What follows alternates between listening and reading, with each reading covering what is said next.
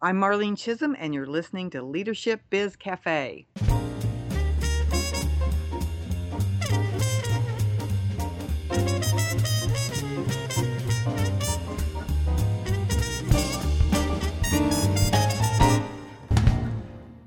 Hi everyone, this is Tanvir Nasir, and on today's episode of Leadership Biz Cafe, I'll be talking with Marlene Chisholm. Marlene is a speaker and communications consultant who has helped a number of high-level professionals to increase their personal performance by shifting their focus to a more purpose-led life. Marlene is also the author of the book Stop Workplace Drama: Train Your Team to Have No Complaints, No Excuses, and No Regrets, where she shares her insights on how readers can increase their clarity and with it, improve their productivity and personal effectiveness. So hi Marlene, welcome to the show. Thanks so much for having me.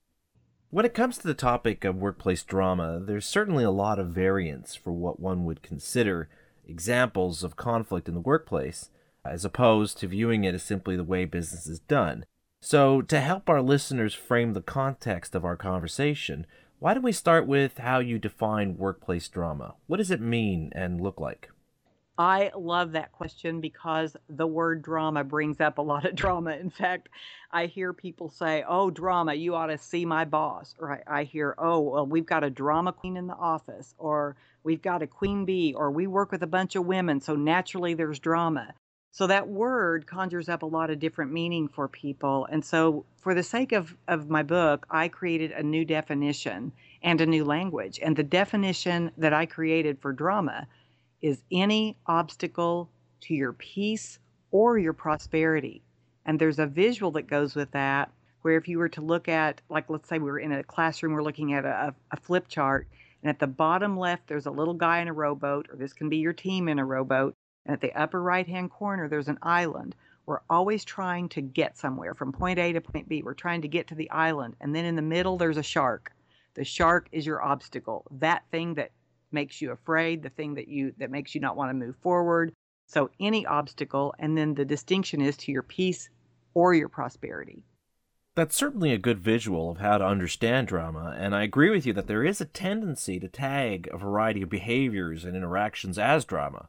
And this brings to mind something you wrote very early in your book about making this important distinction about workplace drama, where there's the drama that arises from a given situation, and then there's your own reaction to that situation, which introduces its own component to that overall conflict. Yes, absolutely. I call it the drama versus your drama. And as I've delved a little bit further into this, as all authors do once they write a book, I'm really starting to promote the idea that I'm not even here, the work I do is not here really to even change your reaction, it's to change your experience. Because once you change your experience, your reaction naturally follows, so that you're not always having to use willpower, but that you have the tools to actually see things differently, assess things differently, and know how to take drama away at the root. Absolutely. I think a lot of times when we encounter conflict in the workplace, there is that tendency to focus on those things we can't control, instead of on what's within our power and influence to adjust and correct in order to help make our organization a better place to work at. Absolutely. And, in the book, I talk about that, I help leaders in this way because once you understand the definition, it takes a while to really grasp that sometimes. But once you understand the definition, any obstacle to peace or prosperity, then I teach them the three components, so that once you identify the three components always present, it gives you a place to start so you can analyze it instead of just jumping in and putting a Band-Aid on something. Speaking of those three elements that are found in most cases of workplace drama, one of them you describe as being a lack of clarity, or what you referred to as being in the fog. Now, it's easy to tell when you're driving through a fog patch because of that obvious drop in visibility around you. But what telltale signs can we take note of to know when we're in that proverbial fog, and how do we go about regaining that sense of clarity about what's really going on around us? That's a great question because a lot of times people don't really even know they're not clear. You don't even know what you don't know. But if there's an internal conflict of some sort, then I will guarantee there's a lack of clarity. Now, the lack of clarity can show up in different ways. It could be just your processes and your procedures that, your employees are not maybe things have changed and your processes have changed and there's conflict, and it really is not a training problem, it's a process problem. But a lot of times I find that the lack of clarity is internal, and that's where I begin, is always at the cellular level, which is with the individual. So we'll say for the leader, the lack of clarity may be, and this is the example I give in workshops, let's say that you've made a distinct commitment that, this year it's going to be all about better communication. And in that decision, you've decided you're going to have regular meetings for updates, maybe just a 30-minute meeting where you talk about what's working, what's not working, what's in the sales pipeline, and so on. But let's say you've got a star performer named Sally, and she does not want meetings. She thinks it's a waste of time. So that even though you've decided as a leader that this is going to improve communication, your star performer now starts pouting, throwing a fit, saying it's hurting her sales time. So now you feel a conflict, and so you avoid the meetings, or you don't have a meeting, or you have a real short meeting. But in other words, you have a division now. You have a conflict and a lack of clarity as to your real commitment. What I call that is the integrity gap. We want two things at the same time, and those two things do not align. So the way that I draw that on the little flip chart, it's like a 90-degree angle. You think that you want to go to the island called teamwork, but you're really taking a left-hand turn to the island called making sure Sally's happy. So that's just an example of a lack of clarity. That's a good example, because it really highlights how easily we can get off course by trying to address some short-term issue or problem.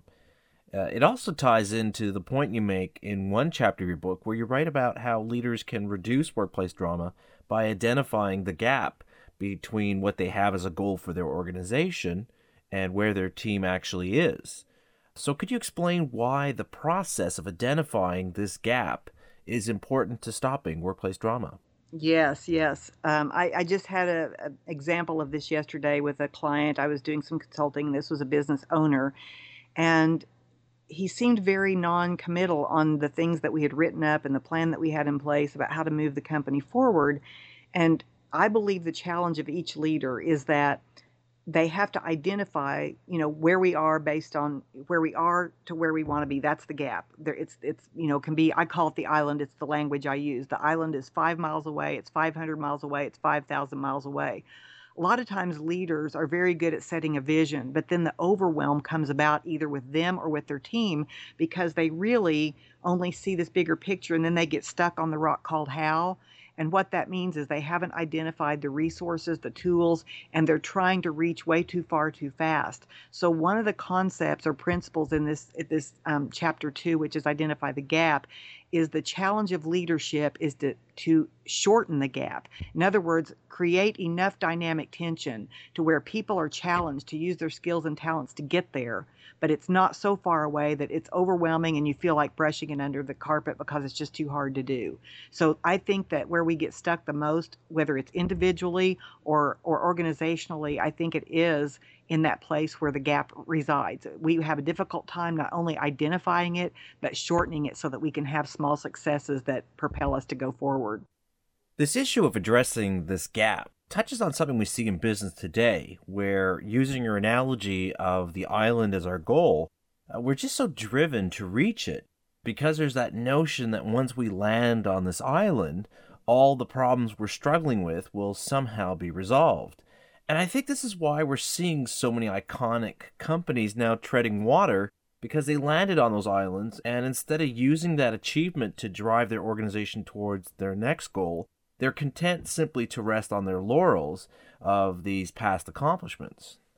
And that's so true. And I believe we're living in some illusions. And this is where, my third chapter is about telling yourself the truth. And I see myself as a truth teller, and I really strive to say my truth in a empowering and positive way. But we are all living in an illusion. There's the illusion that, and you brought this out, I call it salvation on the island. In other words, once we get there, it's all going to be fine.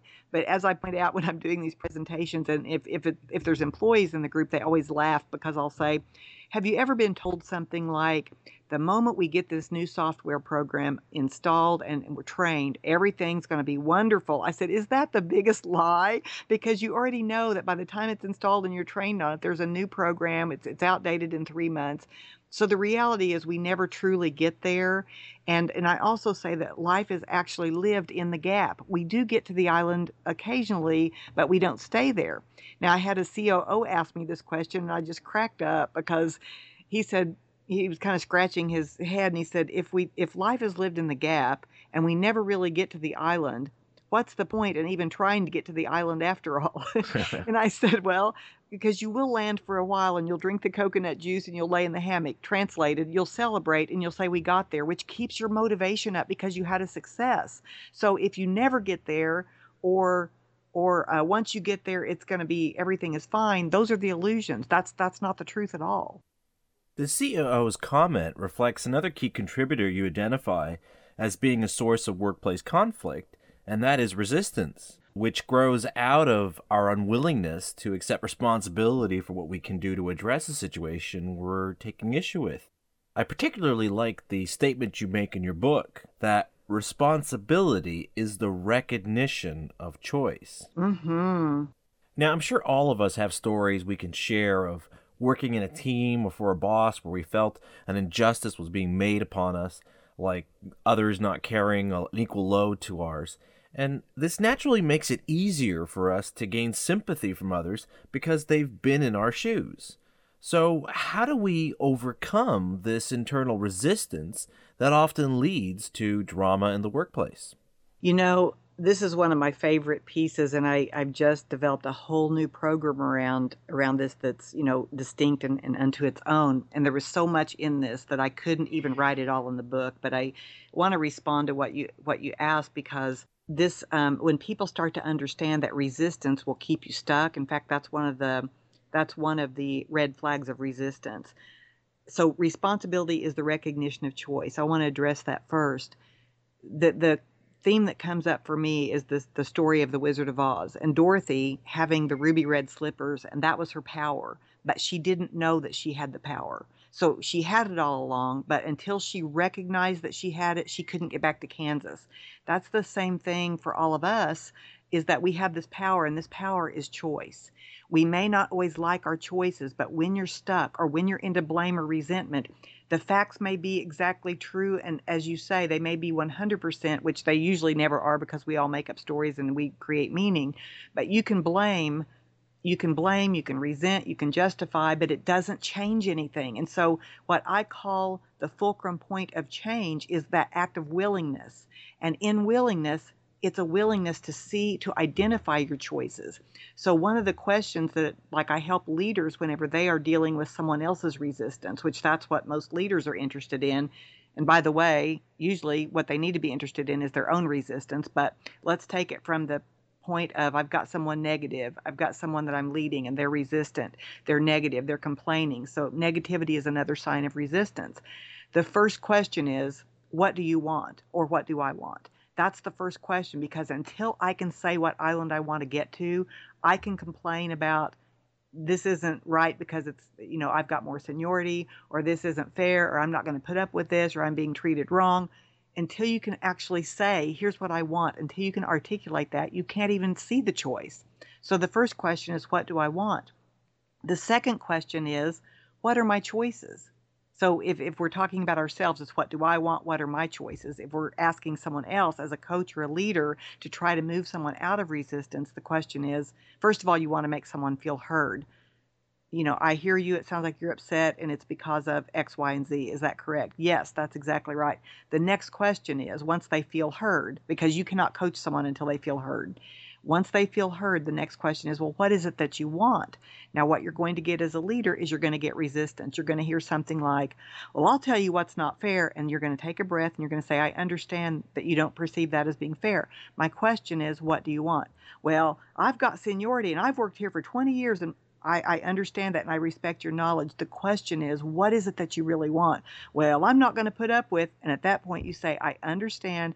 I want you to answer this question. Now, if they cannot answer it, your job as a leader is to say, I want you to go back and let's meet again today at 2 o'clock. And I want you to really articulate what you want, because I think I can help you get there, but you have to be willing to say what you want, not what you don't want. Does that make sense? That makes perfect sense, and it certainly reflects a lot of the stuff that I've read in a number of psychology studies that show how we do have that tendency to focus on avoidance rather than opportunistic thinking. Well, we do. And, I've interviewed a lot of scientists and neuroscientists, and I love to learn from them, because what I have found and what I've learned from them is that the brain is wired for negativity. My friend Rick Hansen, that wrote Buddha's Brain, he says that it's like Velcro for the negative and Teflon for the positive. So whatever's positive slides off, whatever's negative, just we stick to it. And that is so true. If you even think about getting an evaluation, you're speaking in front of 100 people. One person said, well, she sure loves to talk about herself, and the other one say it's the best presentation I've ever heard. You freak out over she or he likes to talk about himself. We're just wired for negativity. This kind of sums up an important point you make at the end of your book, that drama in and of itself isn't really the problem. Rather, it's the amount of time we stay in the drama, and with it the amount of resources and energy wasted that we could have used elsewhere.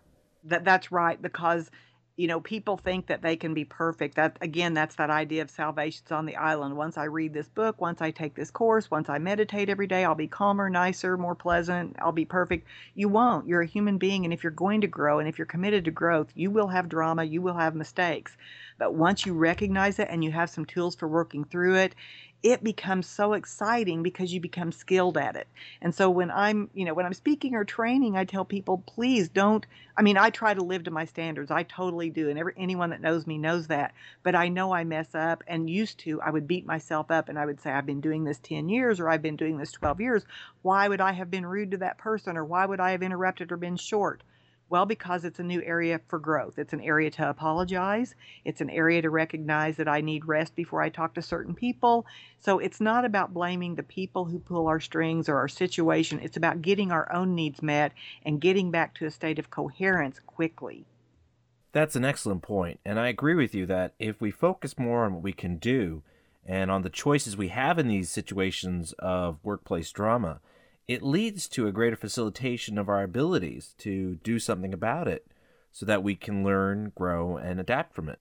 It's a process, and it's ongoing. And what I've found in the work that I do, that as I'm more authentic with the people that I work with, whether it's, I don't have employees, but I have contractors, or whether it's my clients or friends and neighbors, when I mess up, because they know that I want to live this, there's a vulnerability in being willing to say, I'm doing this body of work, and I'm really committed to it. And in that commitment, I will get stuck on the rock. I will have a distraction and go to the left-hand island called Look How Right I Am.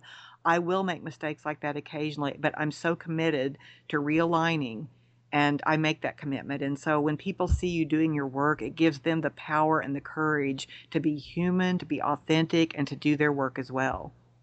Well, that's a great point. Marlene, I want to thank you for sharing your knowledge and insights on the issue of workplace drama.